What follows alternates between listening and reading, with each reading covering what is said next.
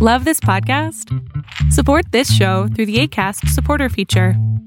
It's up to you how much you give, and there's no regular commitment. Just click the link in the show description to support now. One size fits all seemed like a good idea for clothes. Nice dress. It's a t-shirt. Until you tried it on. Same goes for your healthcare.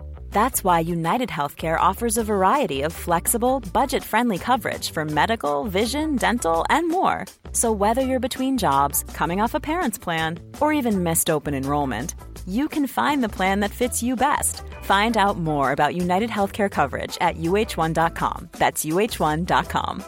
Many of us have those stubborn pounds that seem impossible to lose, no matter how good we eat or how hard we work out. My solution is PlushCare. PlushCare is a leading telehealth provider with doctors who are there for you day and night to partner with you in your weight loss journey. They can prescribe FDA-approved weight loss medications like Wegovy and Zepbound for those who qualify. Plus, they accept most insurance plans. To get started, visit plushcare.com/weightloss. That's plushcare.com/weightloss.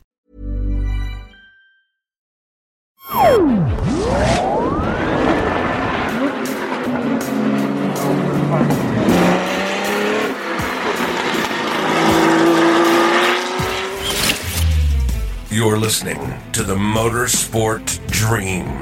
Christopher Lindeen interviews drivers from all different kinds of motorsport competition. Formula One, MotoGP, Endurance, Rally, IndyCar, NASCAR, and many more. Ladies and gentlemen, welcome. Speed Passion Media presents probably the biggest podcast within motorsport. This podcast is created in collaboration with Speed Passion Events, where you can drive a real Formula One car and racing time watches. Enjoy your passion. The Motorsport Dream with Christopher Lindeen. Hello and welcome to the podcast, The Motorsport Dream. I'm your host, Christopher Lindeen, and today's guest, we have a Swedish driver who wants to compete in NASCAR, Jonas Force. Welcome to the podcast, Jonas. Thank you so much for having me here. It's a pleasure to have you here on the podcast.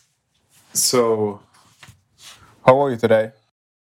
I'm feeling good. I mean, we have the coronavirus. I think there's 600 cases around in Sweden and 300 in Stockholm, where I live right now. And so I keep myself at home a lot, trying to avoid getting the virus myself. So it's a lot of phone calls, but not so many meetings right now. So I'm not so familiar with you're competing in the USA in some NASCAR, but a lower division. Has the season started already? The season is going on. They've been racing, I think it's 4 races right now, in the Arkham and Ard series, where I compete. It's the 4th division in the ladder to NASCAR, so to speak. So in the top of the series, you have the NASCAR Cup Series, followed by the 2nd division, which is NASCAR Xfinity Series, and then you have the NASCAR Gander Outdoor Series. Those 3 series, the top 3 are national series, which competes all over the US. I race in the Arkham and Ard series. So we're the 4th division. We race in the Midwest, the northeast of the US, and in the South. And that's the 4th division. Then you have the regional West series, which also is called Arkham and Ards West series, and the Arkham and Ards East series. Those combined are the 5th division, and then you have the state championships and the track championships below those. So that's basically how the structure of the stock car racing in the US is built. Interesting. And for how long have you competed in this Division 4? I started I got approved to race in the super speedways in 2018. There are 4 track types which we race on. It's the road courses, if you're familiar with Formula One and GT racing or Le Mans series and races like that, they only race on road courses. So we do one road course in the Arca Menard series, which I'm supposed to race this year in the end of May. And we race at super speedways like the Daytona, Talladega Super Speedway. Those are tracks who are about 2.5 miles long, 30 to 32 degrees banked. You go all out on the pedal all the way around, an average about 180, 190 miles an hour, which is somewhere over 300 kilometers an hour. So those tracks are really fast. And then we do races at short tracks, mostly in the Arca Menard series compared to the 3 national divisions. We do a lot more short track racing, which are tracks that are a little bit flatter and under a mile long. So it's a lot more door banging, so to speak, on those kind of tracks. And then for 7 or 8 races, we do races on the oval tracks that are called intermediate tracks, which are tracks that are over a mile long, most often 1.5 mile, and something to the below the super speedways, but still larger than the short tracks, but still oval. We do around 180 miles an hour on these two, so they're also very fast, but we don't floor the pedal all the way around. We can like have 2 corners where we go flat out, and then we release or brake into the next 2 corners. In oval racing, you count not the track as 2 corners, even if it's oval.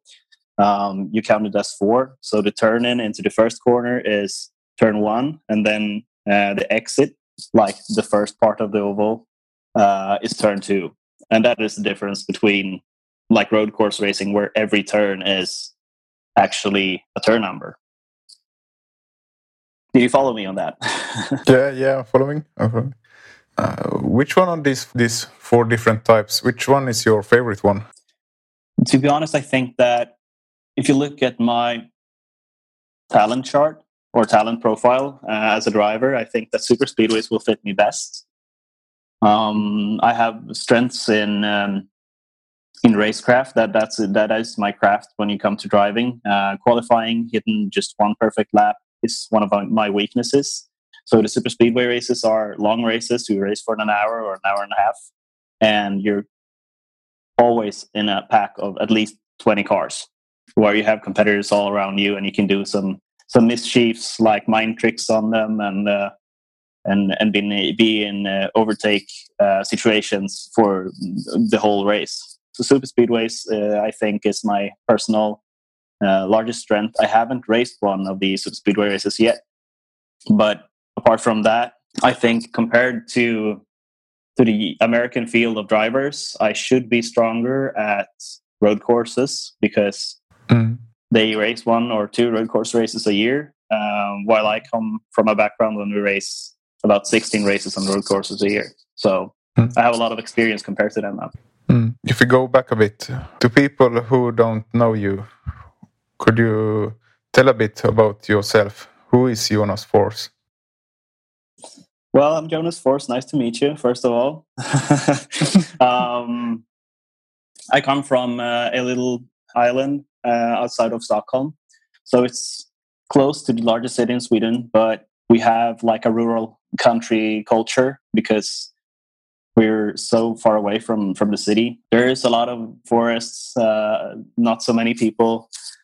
You have an hour to the city. And my dad used to be a street racer when he was like in his 20s and 30s, early 30s. Then I came around, and then he stopped with that. He's a car enthusiast. Or I recall when I was a kid, hanging out in the garage with him when he was renovating and fixing his old Chevy 69, the El Camino, that is mint condition today, but wasn't when he bought it. My mom is also a car enthusiast, but none of them share any kind of racing tradition in their families. But just a huge passion for cars and making them look pretty and go fast, basically. So that's my childhood background. I started out go-karting when I was 5. Did my first test, as well as I played some soccer, but soccer has never been really my sport to play. Go-karting was. So I could spend hours and hours behind the wheel, and I got this little electrical Jeep from my parents when I was about 4 years old, I think. That I terrorized all the neighbors all the days because it had plastic wheels, so the sounds of it were quite ear catching. Luckily, we only had 3 neighbors, so I'm sorry they still live there. I beg your pardon for that, but in the end, I hope that you enjoy following me on my adventures today. So that's my background. That's where I started, basically. Yeah. We started go-karting when I was a kid. We raced in the local tracks around Stockholm. Then it got to the Mid-Swedish Championship, and we did some races up north and down south. And then it was in 2010, I did my first races in Europe, in Austria. And after that, we raced a little bit in Spain and in France and in Germany. So that's basically the first beginning of my career. Yeah, so you were quite an active karting driver, trying out different countries and series and so on. Yeah, when I must have been 11 years old. I think we did 36 races that year. Oh. So we were everywhere and nowhere at the same time. Yeah. We could race one Wednesday night at one track, and then we could go to a Friday night race, or Friday night race for another track, and then had a third race on the Sunday. So I really got the laps in, and I loved racing different tracks. We had some competitions where we raced at the same tracks for 3 days in a row, and I couldn't stand it because it was just, we didn't have a lot of money. We just had a lot of passion. I mean, filling up the fuel and run on old tires, it's still fun. And it builds you as a driver, because when you have the fresh tires on the Wednesday and you go for the race, you're in the top. But on the Sunday, when your tires is just scuff, you're in the back of the field. Then you have completely different challenges among those drivers.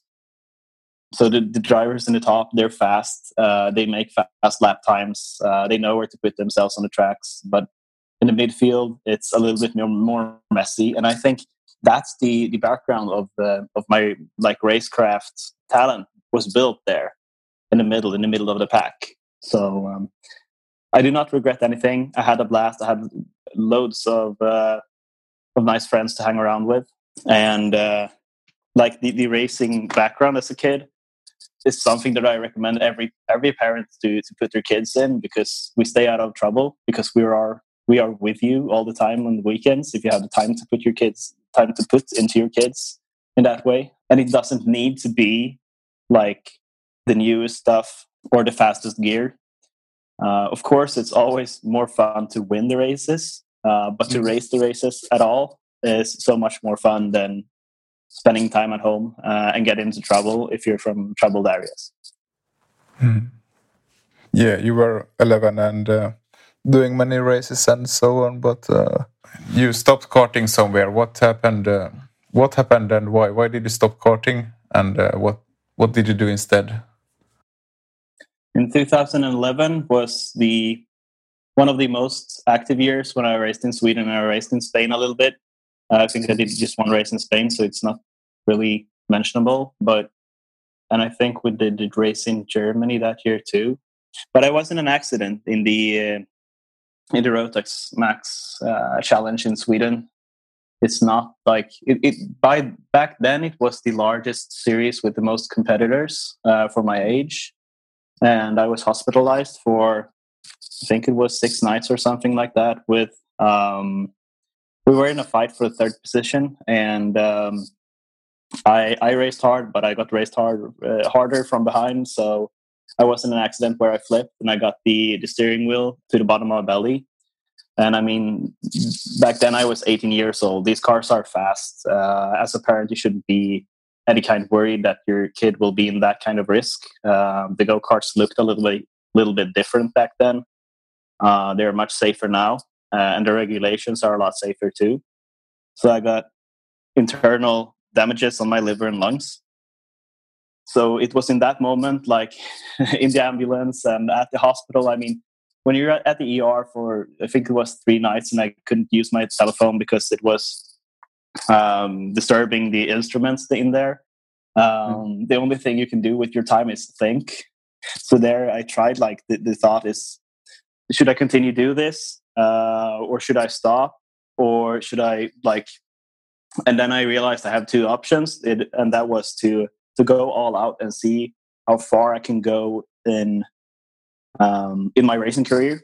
I knew that we didn't have a lot of money. We couldn't really count on doing a racing career. That wasn't like my lottery ticket in life, really. We couldn't afford like buying a race car and start racing at all. We didn't have that kind of money. But I mean, if I wanted to continue racing, I felt that I want to sit in a roll cage. So if I flip the next time, I'll at least have some seat belts that will catch me instead of having help in the steering wheel. Seat belts is an hell of an invention. Exactly. I felt that I needed more safety if I should continue with the sport.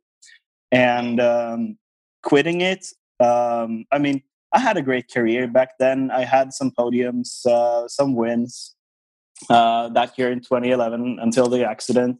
But then the thought came to me. I've been racing for, I think it was like 15 years back then, or 16 or something. And it's okay. I've been doing this for a lot of time now, for a lot of years. I had a blast. A lot of my closest friends that I've raced had quitted a couple of years earlier, and the surroundings got more competitive. The economy in go-karts were crazy. If we wanted to be competitive, we needed about double the money that we had, or sometimes three times the money.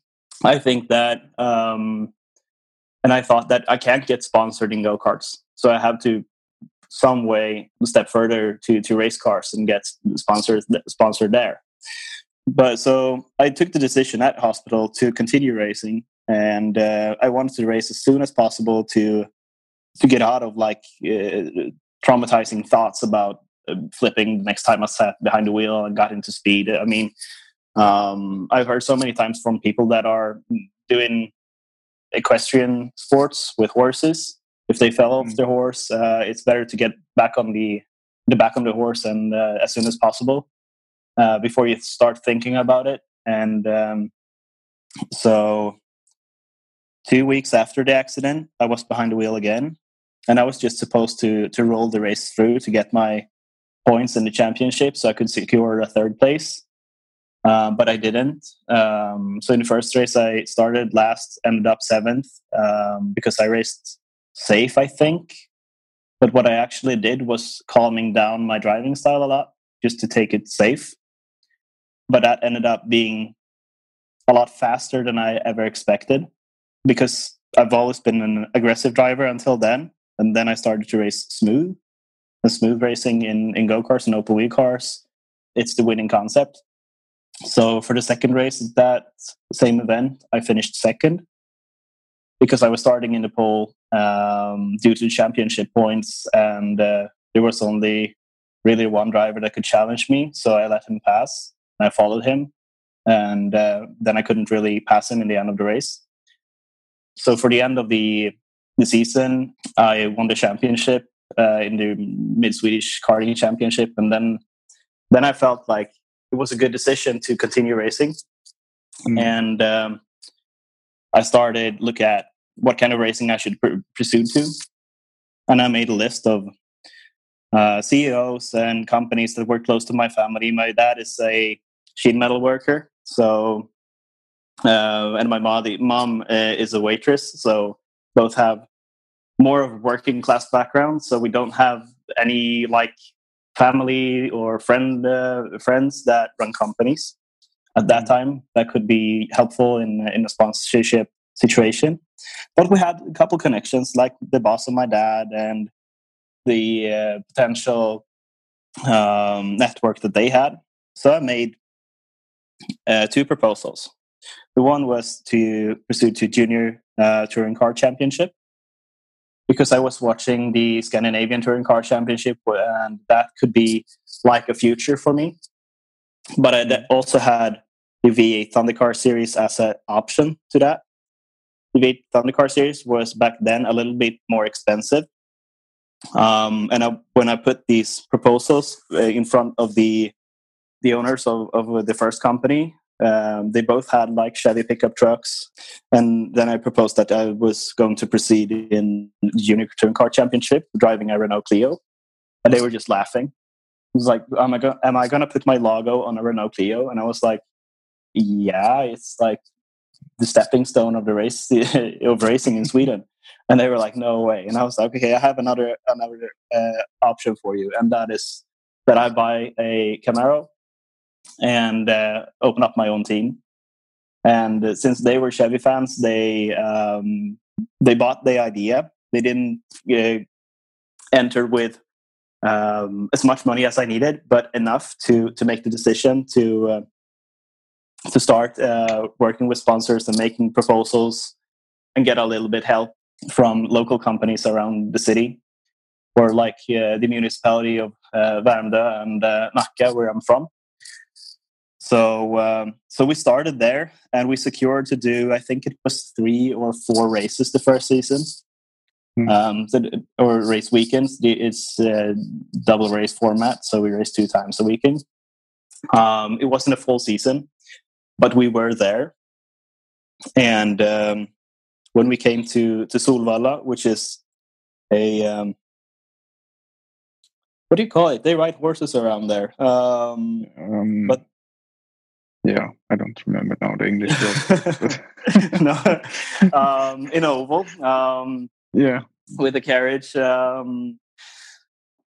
It's actually quite fun watching those, and people used to bet on them. But they paved that arena, and since it's about an hour from where I live, this was the closest to a home track that I could ever get. And since my whole team was from Stockholm, this was our home track, and the race gathered about 20,000 people every year. So it was the largest like racing event ever, and the track was built in an arena format, where when you entered the arena, you drove in there and you just saw the whole crowd of people, and then I knew like this is the kind of racing that I enjoy, because in the other tracks you pass like a section of spectators, and then half a minute later you pass the next section of spectators. You never get the arena format like you do in ice hockey or soccer. And since I've been a American car fan since I was like 3 years old, NASCAR has always been on my mind. And so the dream was born there in 2014, basically the first year where I raced in the Camaro. So that's my racing background. Yeah, so in a way it was the sponsors that decided also that you wanted to go into these V8 Thunder cars, you could say.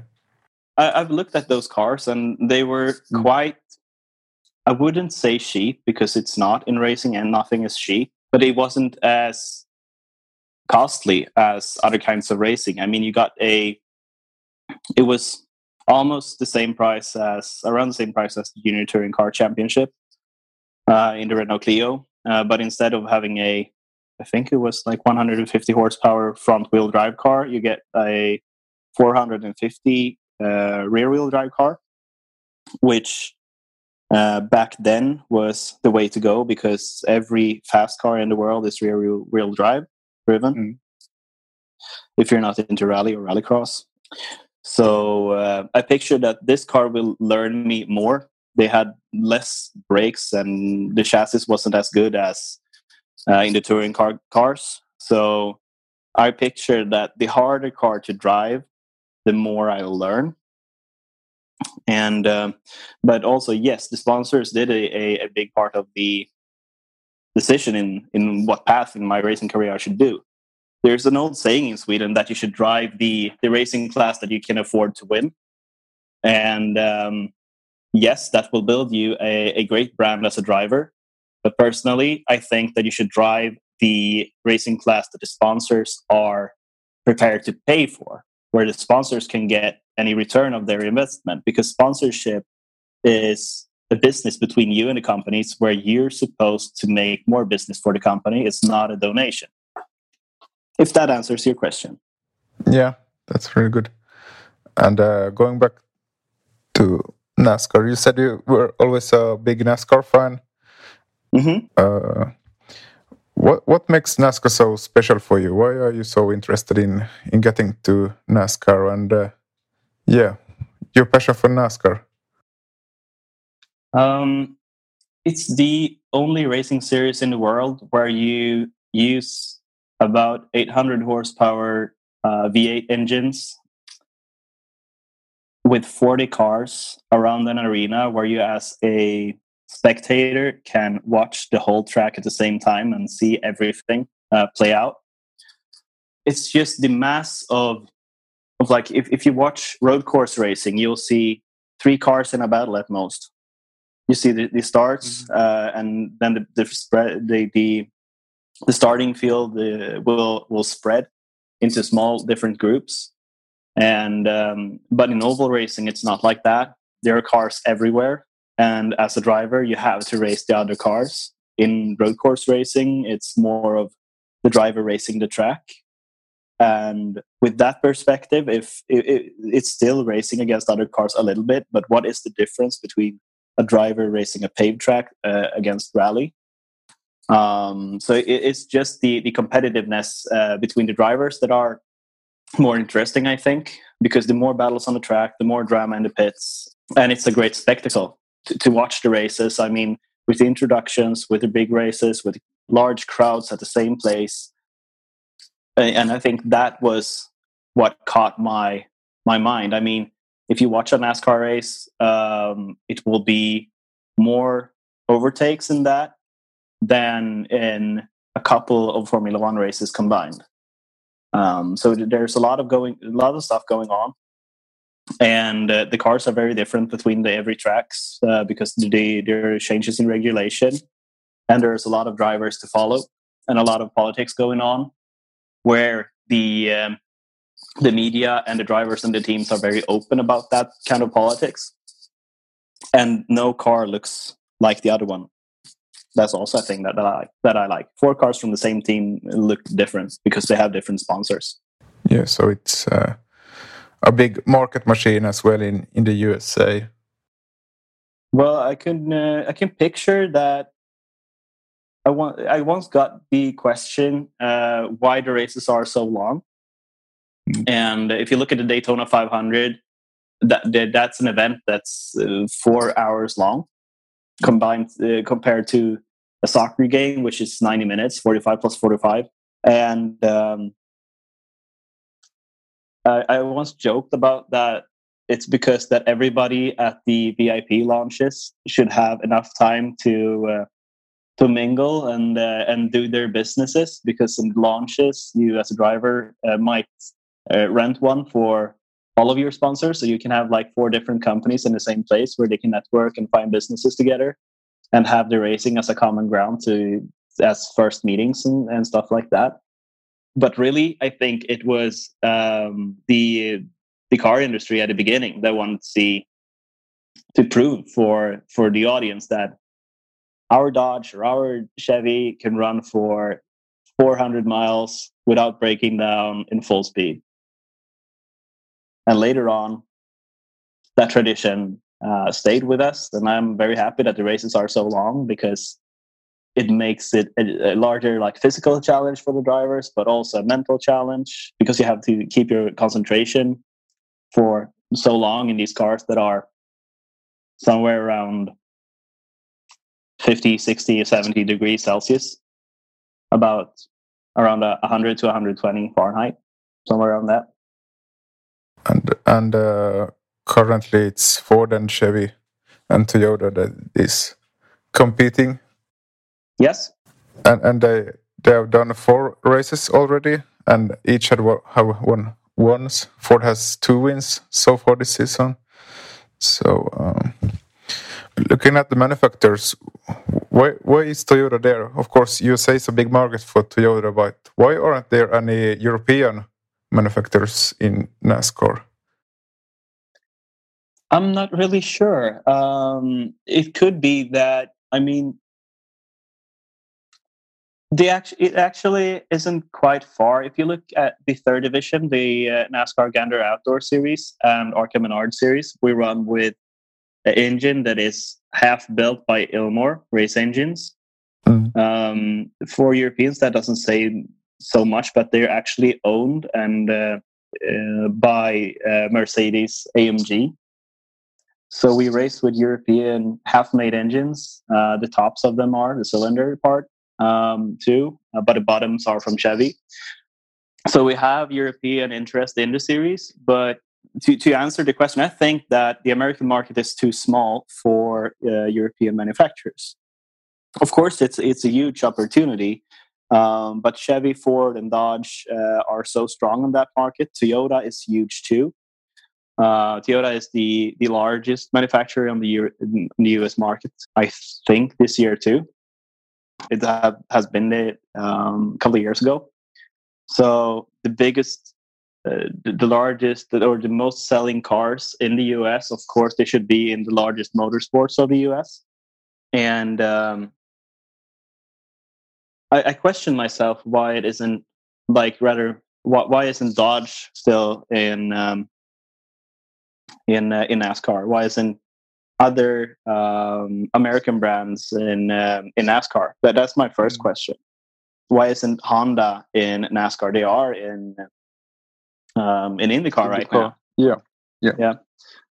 And Hyundai could be also a brand that could compete in NASCAR, but it's a large investment to enter that sport. I mean, you need to sponsor at least a team in the Cup Series, and if you've done all the research to develop an engine, why not supply 2 or 3 more teams in the Cup Series, and then you have the Xfinity Series where you also need to brand yourself, and then you have the Gander Outdoor Series, the Arkham Menard Series, the West and East Series.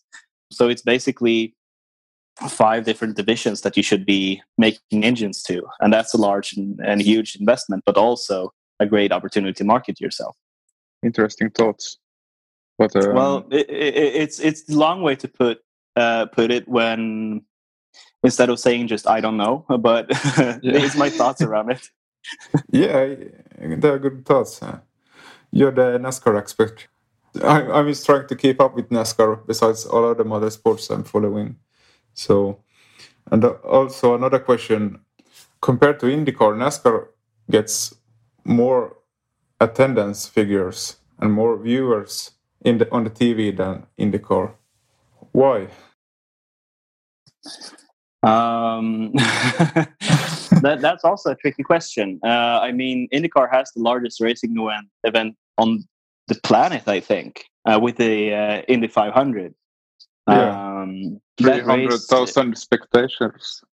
Yeah, it is 300 to 400,000, somewhere around that, depending on year. Yeah, you know those statistics better than me.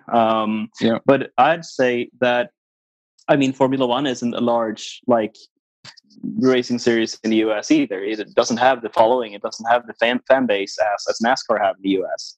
And I think that I read an article a couple of years ago on the subject, and it argued that the reason why NASCAR is bigger than IndyCar basically is that every track has its own culture. As for me, my first race in the US was at the Meridian Speedway. It's an 8-mile long track, which is 400 meters. So if you ever watched a track and field track, that's about how big it was, or small in our case. But at every Friday, they had a race where you could bring your race car, and they made up different kind of race classes, and you had an attendance of between 5,000 and 10,000 people just going there with their family, grabbed a beer or a hot dog, and went to the to the stands and met with all their friends, and they watched the race for 2 or 3 hours with 8 different classes of race cars, and then went home and had something to talk about like the rest of the weekend.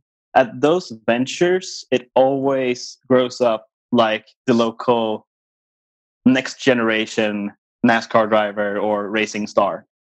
So somewhere around the 90s, those local track champions and or local stars, it was like a handful of them that had a great following that all chose to go in the NASCAR path instead of the IndyCar Champ Car path.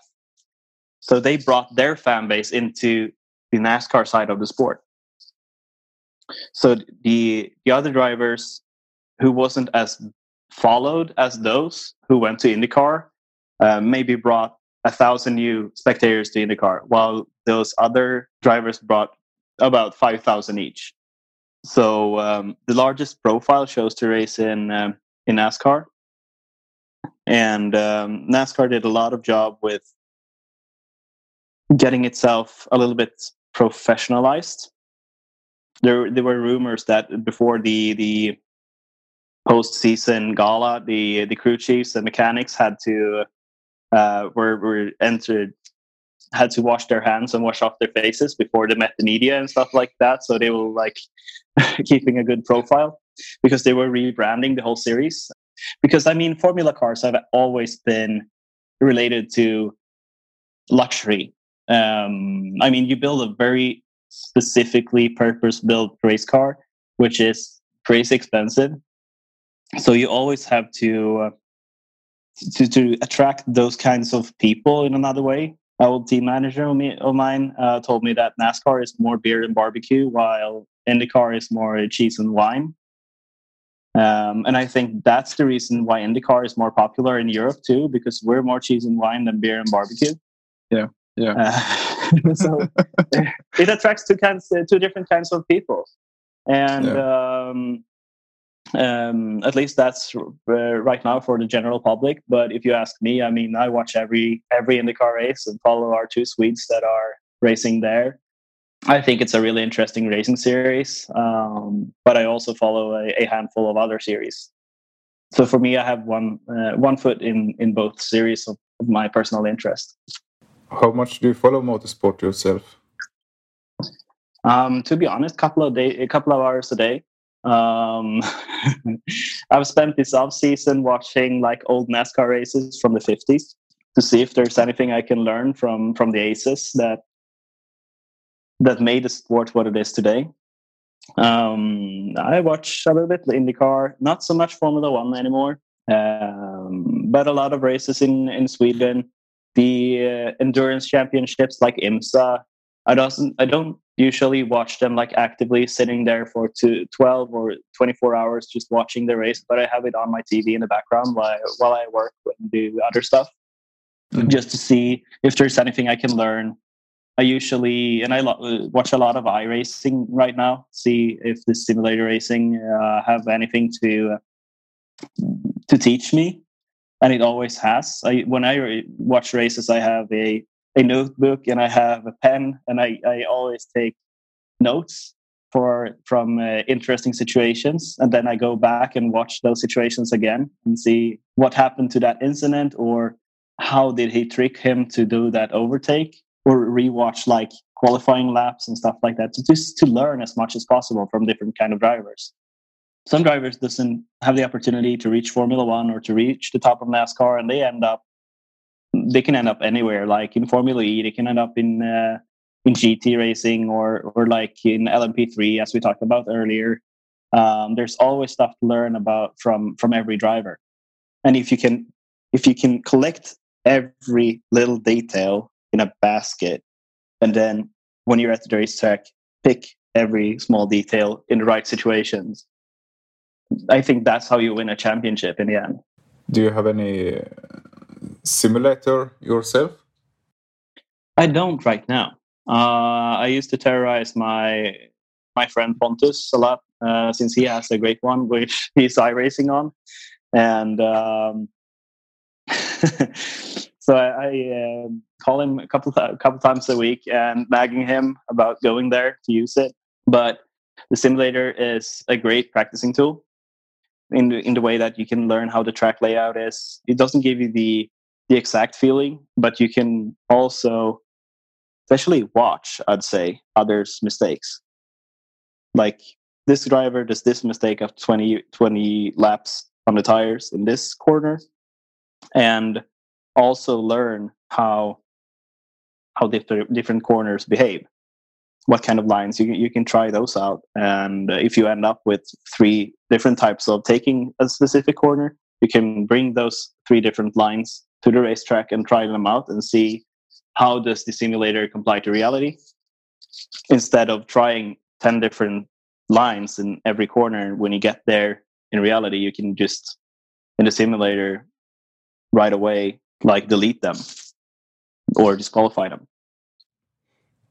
And how much time do you spend on like mental training for the physical training for the races? Right now with the Corona situation, I don't go to the gym. I use my weights that I have at my apartment instead. But I try to work out about 5 times a week. It usually ends up with doing 3 because I work somewhere between 90 to 110 hours a week with just trying to get all the sponsorships together and everything like that. But as I told you about taking notes on while I watch other race, other drivers, that is a kind of mental training, and I because I picture myself in the situation that they're in. It is a preparation, but mental training almost daily. I mean, instead of counting sheep when I fall asleep, I count like corners.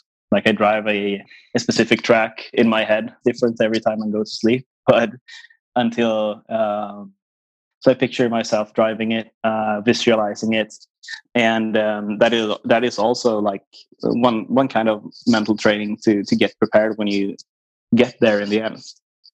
Mm. So mental training every day, physical training about 3 to 5 times a week. But I walk a lot. I take daily or nightly walks to collect my 10 to 20,000 steps a day. You also mentioned you work a lot every week. What do you do besides racing? Can you explain a bit more?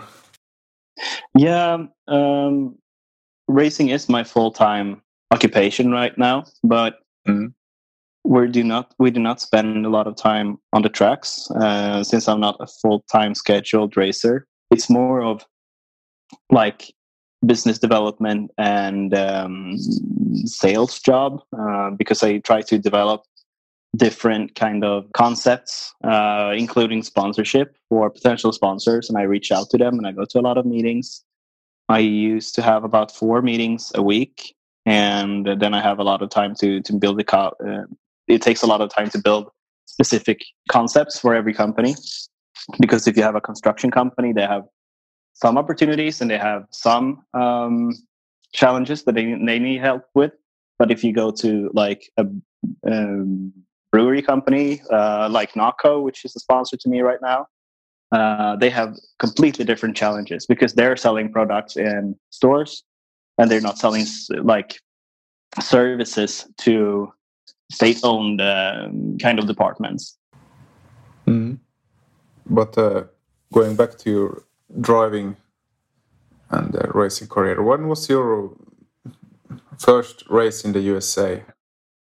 The first time was in 2017 that I raced in the US.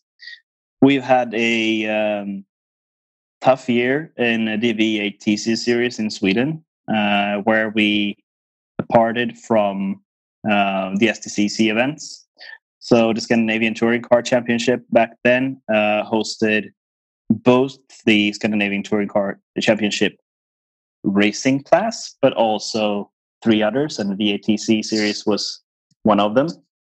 Until 2016, when they wanted to focus their energy on other racing classes, they remade their concept, but I still owned the car in the VATC series, and I had to field it because we couldn't sell it. So we competed with the VATC series in a new, different concept in which I felt was not successful enough to keep my sponsors, not successful enough to attract new sponsors. So I stood with the two options of closing the shop and closing the team and put my helmet on the shelf and retire, or take all the experience and resources, the few of the resources I had, and bring them somewhere else, like move shop. So I sent a couple of emails to Asia. I sent a lot of emails to teams down in Europe. It could be like GT Series, NASCAR Euro Series.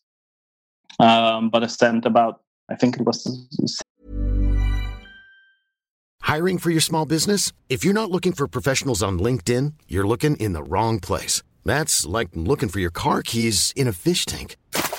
LinkedIn helps you hire professionals you can't find anywhere else, even those who aren't actively searching for a new job but might be open to the perfect role. In a given month, over 70% of LinkedIn users don't even visit other leading job sites. So start looking in the right place. With LinkedIn, you can hire professionals like a professional. Post your free job on linkedin.com/people today. 60 or 70 different emails to different, like, smaller teams in the US to actually enter the ladder of NASCAR. And I got one reply. And they gave me an opportunity where they wanted to see me in a late model car, but they didn't trust that I could drive. So I got on a plane from Stockholm to Los Angeles, and from there, from Los Angeles to Idaho. And if you've ever been in Idaho, you know that that is in the middle of the Wild West. There's like nothing there. It's very rural, and the culture differences between Los Angeles and Idaho is quite huge. So when I arrived there, they let me to try this Hornet car, and Hornet cars are front wheel driven, have about 100 horsepower. They're very torn up and quite cheap to start with.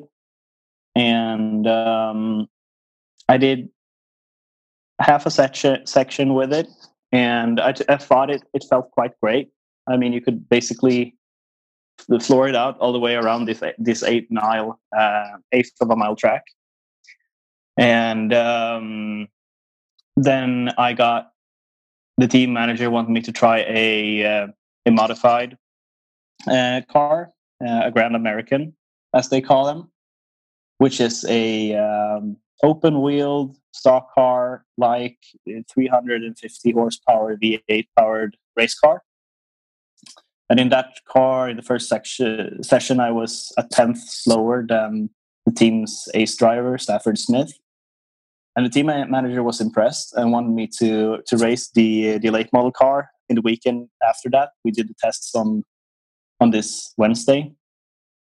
So I got to test the late model on the Thursday too, a couple of sessions, and then we show up for the Friday race. And in the feature race, finished third. And I got a top 10, I think, in the later race that same weekend. And I mean, the competition was tough. I mean, these cars and these drivers they were in their 30s or 40s and have driven these kind of cars for the last 15 seasons and has only driven on that specific track, so they knew everything about it. But they still managed a P3 and a P7 or 8, I think. And obviously that left a mark, because when I landed in Stockholm, like half a week later, I had an opportunity to go back to the team a weeks later to do the last two races in the K&N Pro Series West Series, which is the regional championship in the US. So from starting at like the bottom in the Hornet car on the Wednesday to like 3 weeks later sit in a K&N car That was something that I couldn't really even picture in my head that I would be doing. But talking about like racing on an oval track, the difference is when you race a road course and you brake and get into the corner, you brake and your car is going straight ahead forward. But in the oval car, as soon as you release the throttle, the car starts to turn left. And when you brake, the car will turn very aggressively to the left. So the cars were really turning in a way that I had never even pictured that they could. So you could keep a lot more speed through the corners that I could ever picture that you could like build a car to do. But these cars, in the end, they are made to go one way, and that's left. And how would you describe the American racing culture compared to the European? When I got to the racetrack with the team, when I got out of the car, the first question was, "Did you enjoy it? Did you have fun? Wasn't it fun?" And in Europe, the culture is a lot different. Is the first question you get is, "Why didn't you win? Why didn't you was this fast?" So the culture around American racing is a lot more laid back, I'd say, and people are allowed to get a lot closer to the race cars and to the drivers. And I mean, even in the K&M Pro Series, you do race because you enjoy the sport and you love the sport, and everybody who works within racing does it because they love racing and they have passion for the sport, and they show it. They show that I'm here because I love racing. That doesn't happen in Europe. It's more like, I race and I am a mechanic for this team to compete. It's not about the sport. It's not about having a good time. It's all about the competition. And that laid back culture made it a lot easier for me to relax. It reminded me why I started racing when I was 6 or 7 years old. And you get that, like, when you get that relax and you actually enjoy every lap that you do, and you start playing with the car again, which you haven't done in a couple of years probably, because in Europe you're taught a certain way, that this is how you race your car, this is the corners, this is how you take them, this is how you brake, this is where you brake, these are the lines that you should take. When you go back to like the mindset you had when you were 6 or 7 years old, you were just playing around and fooling around the track, and you were everywhere and nowhere at the same time.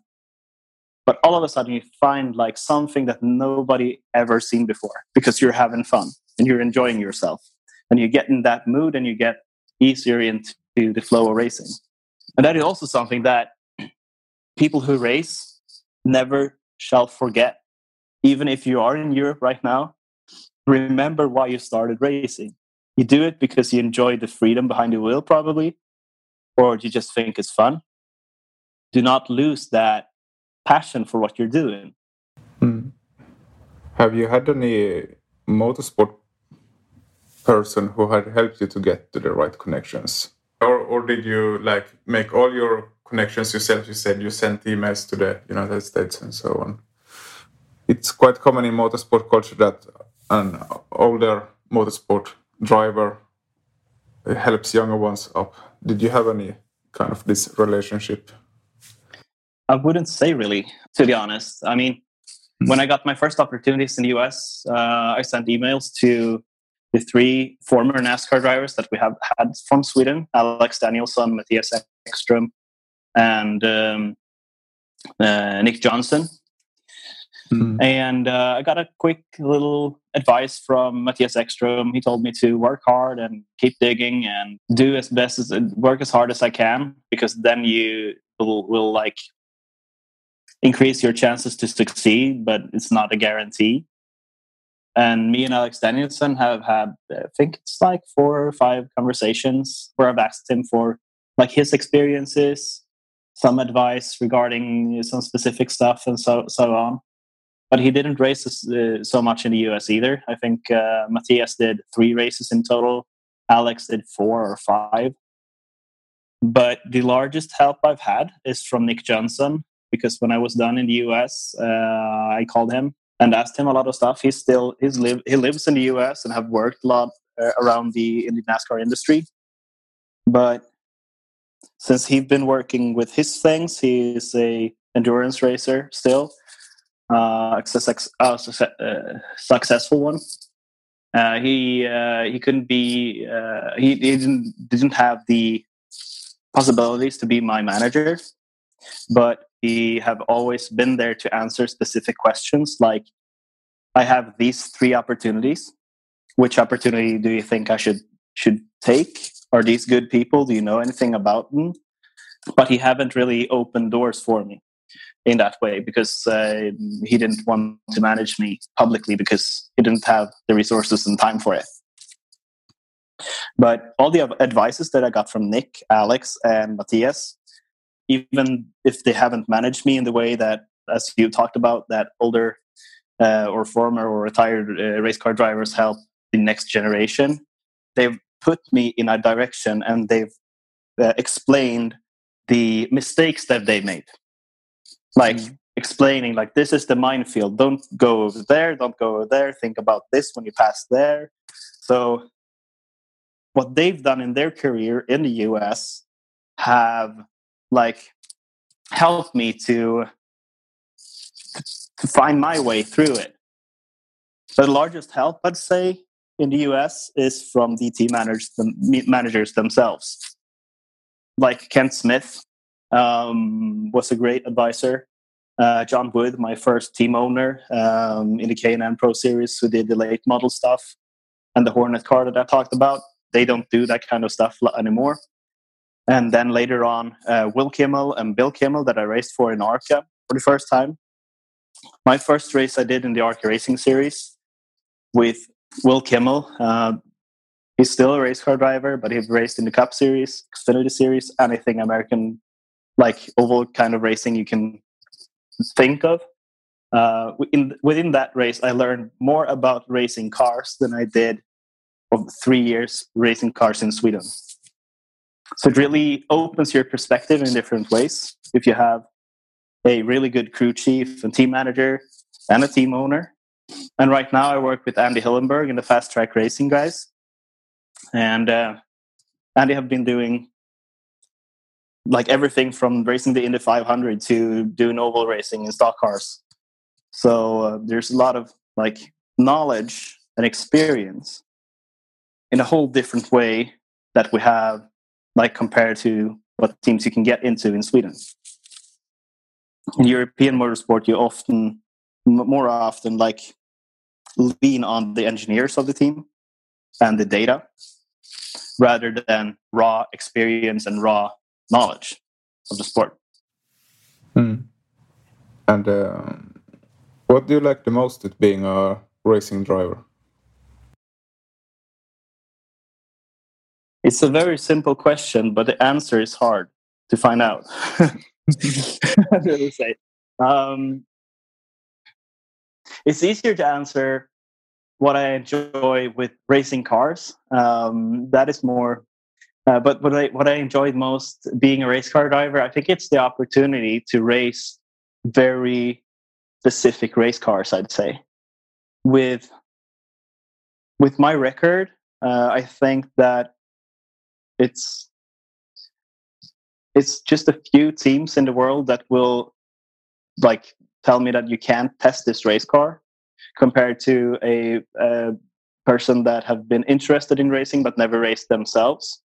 If they go to a race team with a lot of money, it's not really sure that they're possible to try the car or race the car.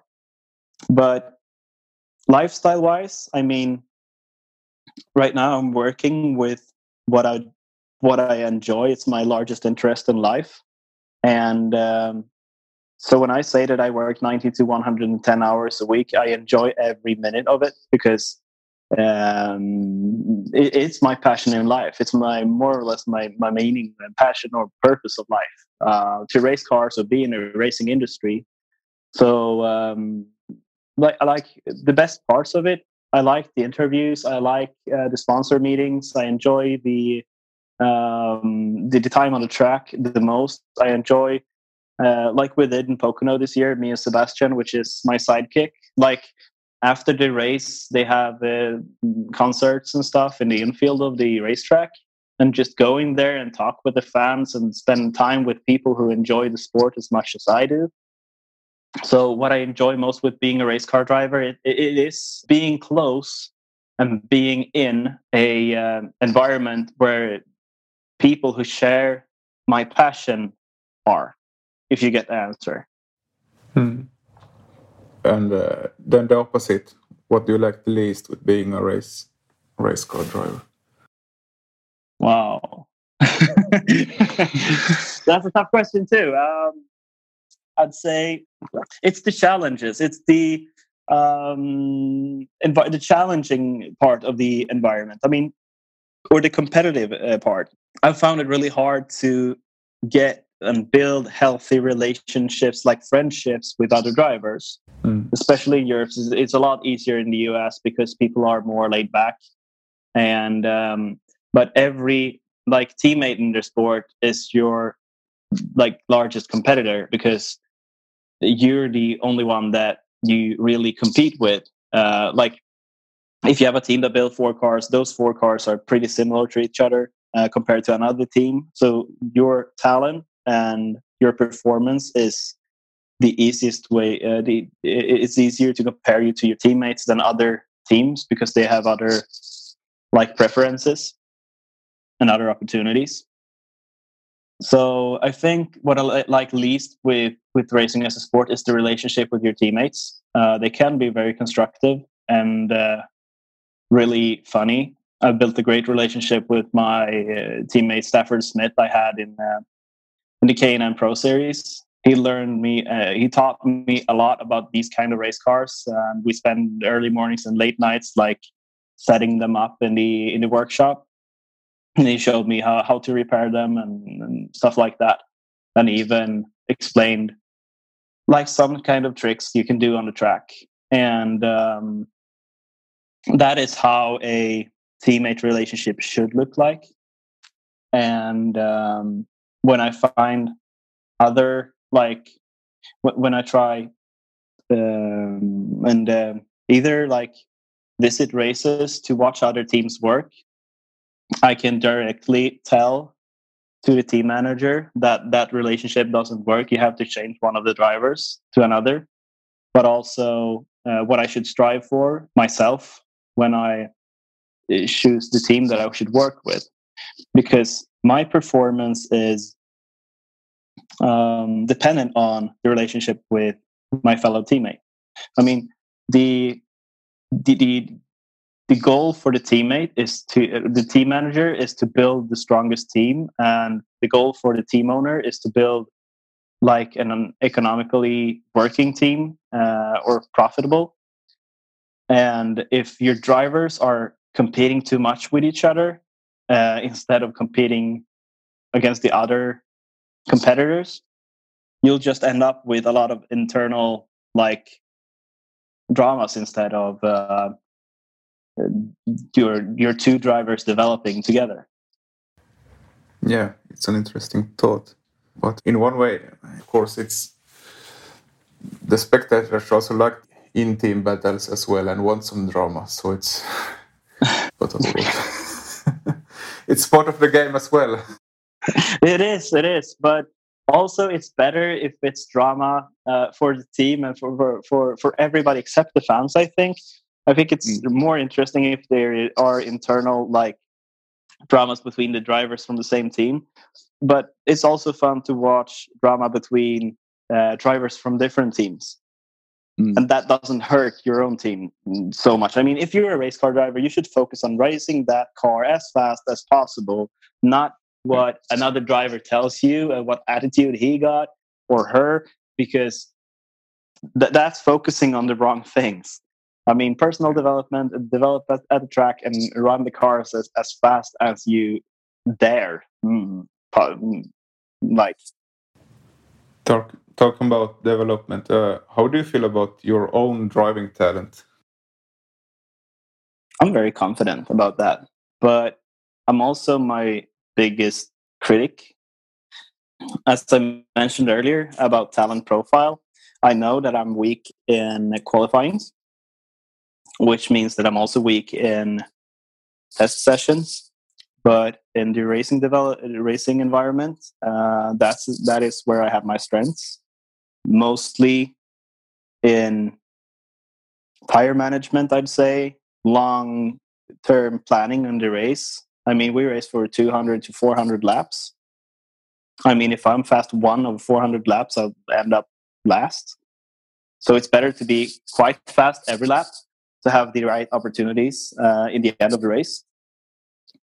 So I describe myself as a smart driver, but of course it's full of perks if you do qualify good, especially on the road courses. But on the super speedways, it doesn't really matter because the races are so long, and you might stay out of trouble if you start in the rear and in the behind. So that's how I should describe my talent. I mean, it's easy to say this driver is talented, this driver isn't talented, but if you break up like the details of it, so it makes it a lot easier. If you look at a certain driver to watch, is a fast qualifier, is a fast racer. What do you mean with a fast racer? Is it fast when he is in front of the field or midfield or in the back of like a couple of cars? There's a lot of strategy going on in NASCAR. I mean, in a lot of races, when we save fuel by staying behind somebody instead of racing them, we save tires with through running by ourselves or having a car behind us. So there's so many different like ways to race a car in NASCAR compared to road course racing, because the road course races are shorter and you're not in packs in the same way as we are, I'd say. So I'd say, like, if you look at the super speedways, I mean, racing wise, you exit the pits and you gear up from second to third to fourth, and then you go all out for 60 laps straight, and you keep hugging the yellow line on the inside. That's your line.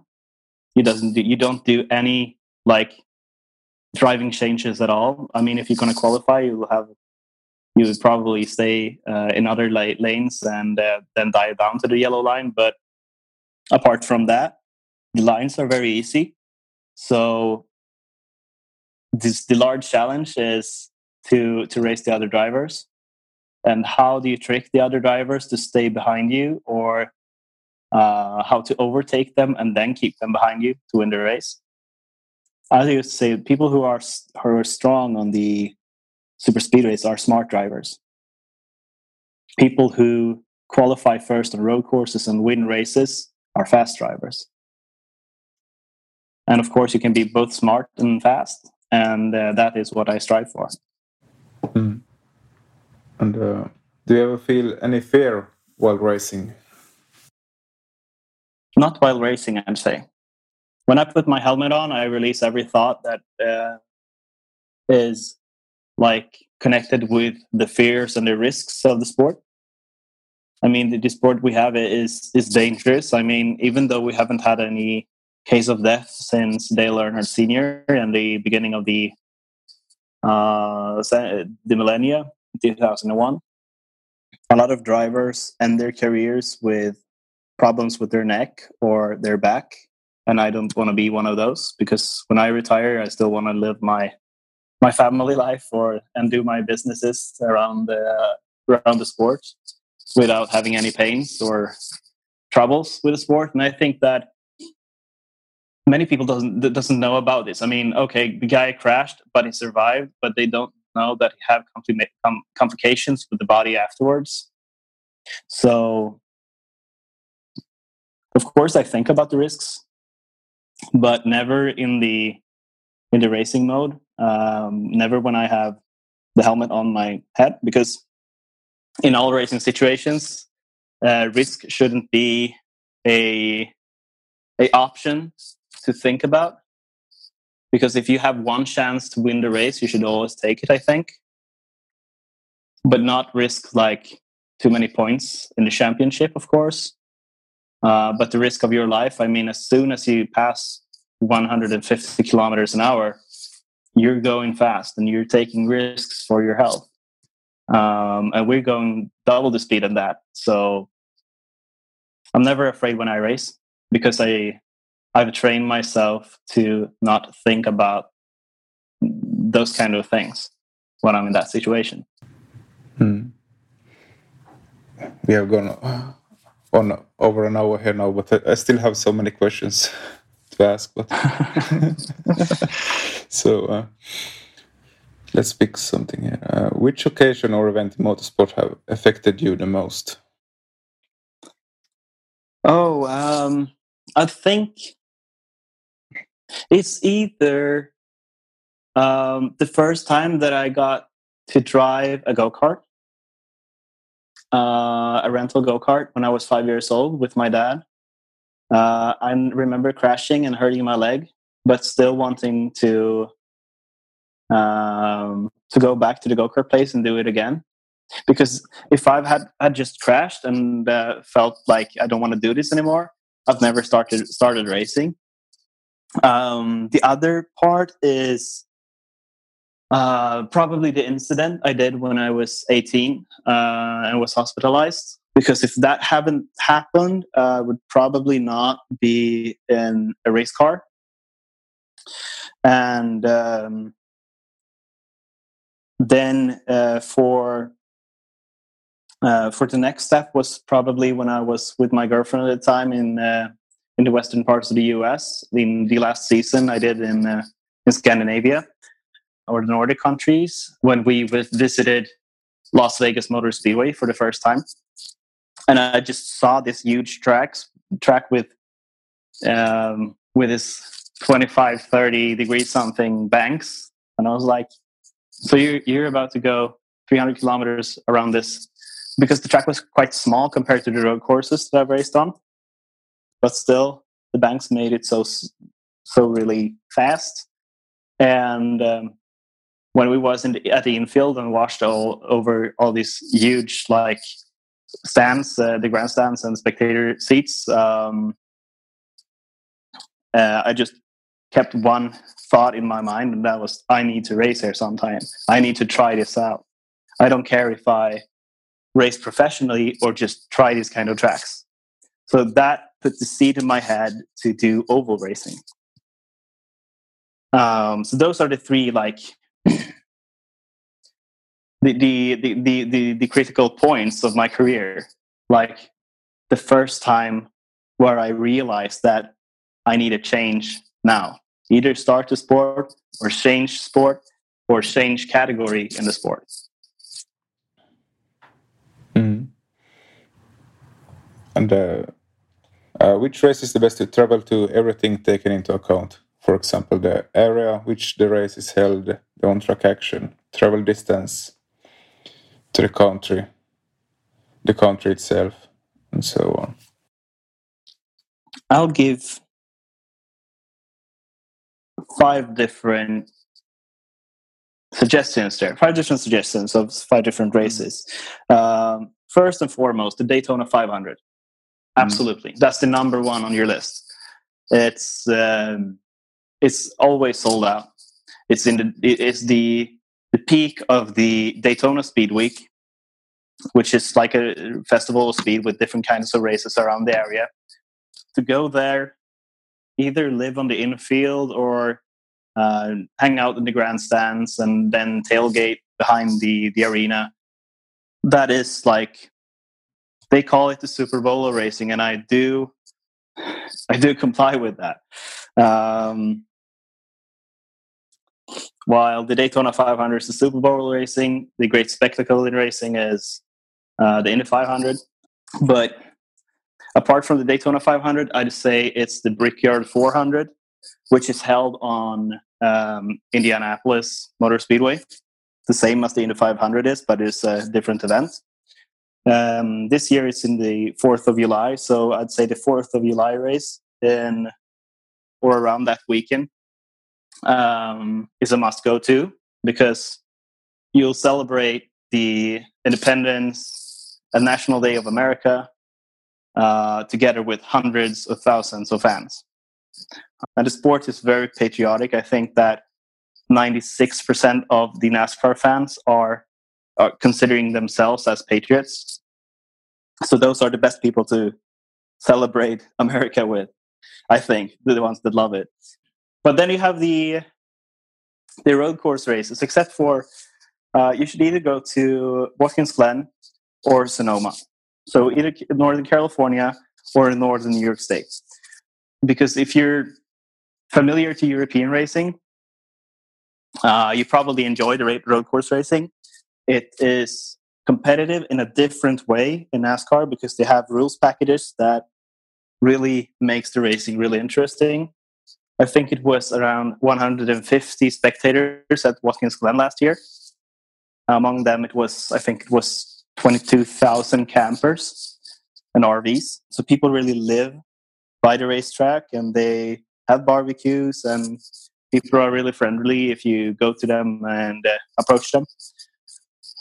Just make sure that they know that you're European, and they'll see you as a tourist or a visitor in their country, and they'll take very, very good care of you. And then I think it's the race at Las Vegas Motor Speedway or the Hour Club 400 in Los Angeles, because then you're close to Las Vegas or Los Angeles, which are great places to visit if you've never been to the US before. Yeah. And why should someone follow this NASCAR season? This NASCAR season is probably, if you look at the Cup Series, at the Cup level, the Major League, the highest series, the Tier 1, have never been so competitive. I mean, last year, Toyota was really strong, and the Joe Gibbs racing team. They're not as strong this year, but they still have 1 win in 4 races. Chevy has 1 win in 4 races, and Ford has 2. So there are 4 different teams that have a win, and every team has 3 or 4 drivers. So with that accounted, so we don't really know who will win the championship this year. It could be one of 15 different drivers. And I can't remember which season in like Formula One, the 15th ranked driver after 4 races had the possibility and speed to win the championship. I think it's never been like that.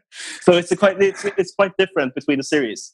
The competition is really different. I mean, as I told you earlier, we have 4 different kinds of racetracks, and every team try to peak their cars for one of these kind of racetracks, because if you get a win and good results on these kind of racetracks, you'll collect enough points to go to the playoffs. And while in the playoffs, you'll return to these kind of tracks for 1 or 2 races. And so that makes it really interesting. They put the resources differently between these kind of racetracks. So because of like how competitive this season is in particular, next year NASCAR will change and introduce the next generation of cars. Yeah. So this is the last year with these kind of cars, and they've really put together a great rule package for tight and unexpected racing. What are the biggest differences for the next gen car? Wow, they're not really done with what they're gonna do, what kind of changes they're gonna do with it, because they haven't made the decisions yet. They have tried like ideas to the public, but some of the bigger differences is that they're moving from, I think it's 16 or 15-inch wheels to 18. With the 18-inch wheels, they'll remove the 5 lug nuts that they changed today to 1 single centrum, like in Formula 1 or IMSA or GT Racing. Another difference is the gearbox. They're changing the 4-speed age pattern gearbox to a sequential 6-speed gearbox. And on the ovals, I don't think that will change a lot, because you'll probably go on the 6-speed all the way around. I don't think that you'll change gear, because you can make gearing changes in the rear axle to make sure that you never have to gear during the race. But at the road courses, that will play a big difference. It will look a lot more like the Supercar series in Australia, I think. As well as they're talking about making an independent rear end. Today we have like a stiff rear axle that will make the car handles a lot different. I mean, at the ovals, you can adjust the camber and caster angles of the rear end, and that is a game changer for these kind of cars. I mean, NASCAR cars are basically in some kinds of like technological development stuck in the 70s, and now they're moving to the 90s. So a lot of crew chiefs and car chiefs have to rethink what they think is NASCAR, I think. Well, yeah, it's been really interesting to listen to you. I still have some final questions here. Yeah. But I think you'll be back soon with another episode, because there's still a lot to talk about. All right. Yeah. What hints would you give to someone who wants to start racing in NASCAR, or not NASCAR, but in the same field as you have been racing in? Drive what you can afford. Start with that. And drive what you think is fun to drive. I mean, as I say that everything is raceable. I mean, you can put me in the electrical car I had when I was 4, and I'll find a way to race it too, and I'll find a way to enjoy every second of it. Don't be the kind of person that say that I can't race this because it's too slow, it doesn't have the horsepower enough. I mean, even if we race a car that is all torn down and have an engine for 100 horsepower, but only puts 50 together because it's old, I mean, I'll find a way to drive it faster than you. When you're faster than me in that car, then you can step away like to the next step. Race because it's fun. Try to learn every lap you do. But if you want to enter American racing, start at the bottom. Start in the local series. Why not try out the dirt tracks? I mean, that's also a way to develop further. And don't be afraid to call team managers at the next level and introduce yourself and start having discussions with them and ask them, how can I put stuff together to get an opportunity to race with you? If you look at me now, where I am at my talent level and experience level, what do I need to work with to get your attention and acceptance to race one of your cars? So don't be afraid to ask people. Don't be afraid to ask other drivers, like, how do you take this corner? How do you think in this situation? Sometimes you actually get a constructive answer, but most times they'll feel competitive and give you another answer than what you're actually looking for. But the team managers, you'll probably always get some kind of constructive answer. You can set up like goals with the local team owner of what you want to achieve. But start at your local racetrack and build everything from there. I mean, if you're from Sweden or if you're from Finland, get to the local racetrack and ask around, like, what kind of cars can I drive here? Buy a car together with a couple of friends, do some endurance racing together, build a car, and change the tires when you're not driving. Like, keep the costs as low as you can. And then ask yourself, how can any like company or potential sponsor make money of what we're doing right now. Maybe they want to try the car.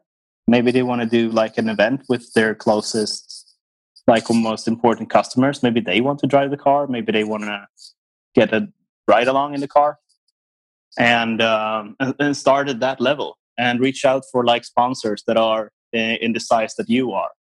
I mean, brands like Monster Energy and Coca-Cola, no, that's the same company, or NACO that I work with, they'll rarely answer your calls until they know about you and call you themselves.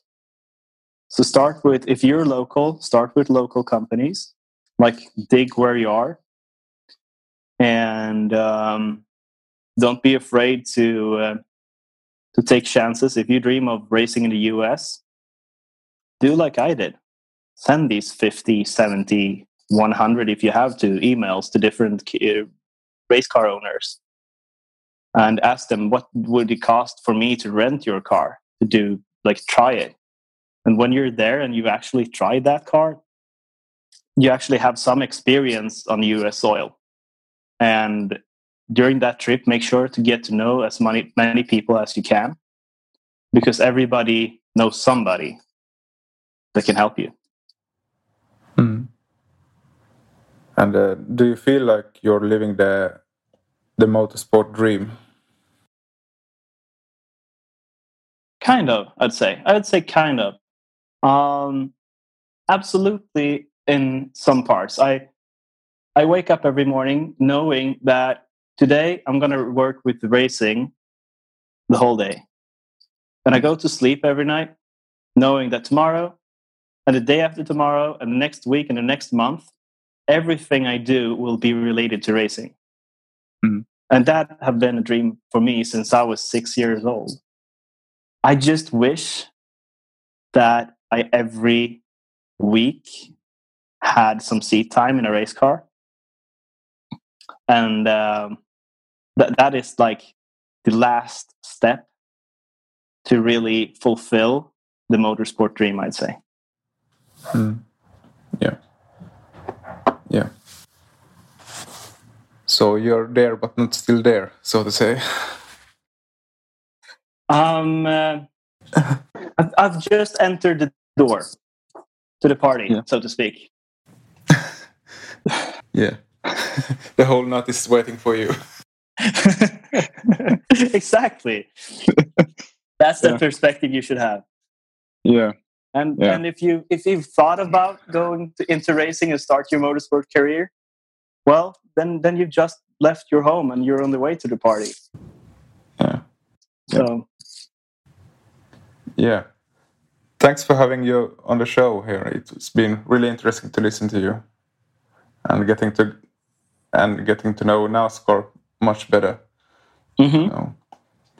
So where can people follow you and what you're up to? The easiest way is to go to my website, jonasforce.com, FORS.com, and then scroll all the way down, because some people use Twitter, some people use Instagram, some people use Facebook. I got the links down there. I use my Instagram the most. Then you can find me if you search for Jonas Force NASCAR, and I'll show up, or Force in Racing. But on my website, and all the way down, I also have a link to my Spotify with a playlist of all the songs that I listen to on a race day to get in mood. Try that one out. Mm. And when is your next race? It is in the 29th of May at Mid-Ohio in the NASCAR Menard Series. We haven't really secured it yet financially, but we're very, very close. And that's why I can say that will be my next race. Hopefully, that will be the race that opens the opportunities for me to get approved to race in the Xfinity Series after that. Ooh. Sounds interesting. We're at a very interesting phase right now. And I just can't wait until the end of May to show everybody what I got on a road course in the US. Yeah, I'll sure watch that race if I can. It's possible through the internet, right? I guess. Yeah, it is. It is. Yes. So we'll put on some links when the race is. I'll make sure that everybody find a way to watch it. Yep, perfect. But yeah, thanks and best of luck to the upcoming race. Thank you too for having me. Thanks. You've been listening to the Motorsport Dream with Christopher Lindeen. Thank you for listening to this episode. To find out more information about the company Speed Passion, hit us up on Facebook, Instagram, and on our webpage at speedpassion.fi. And also find more information about Racing Time watches on racingtime.se. Follow Christopher and his motorsport journey on christopher.lindeen on Instagram. Make sure you subscribe to the podcast, released every fortnight. Till next time, this is the Motorsport Dream. Signing off.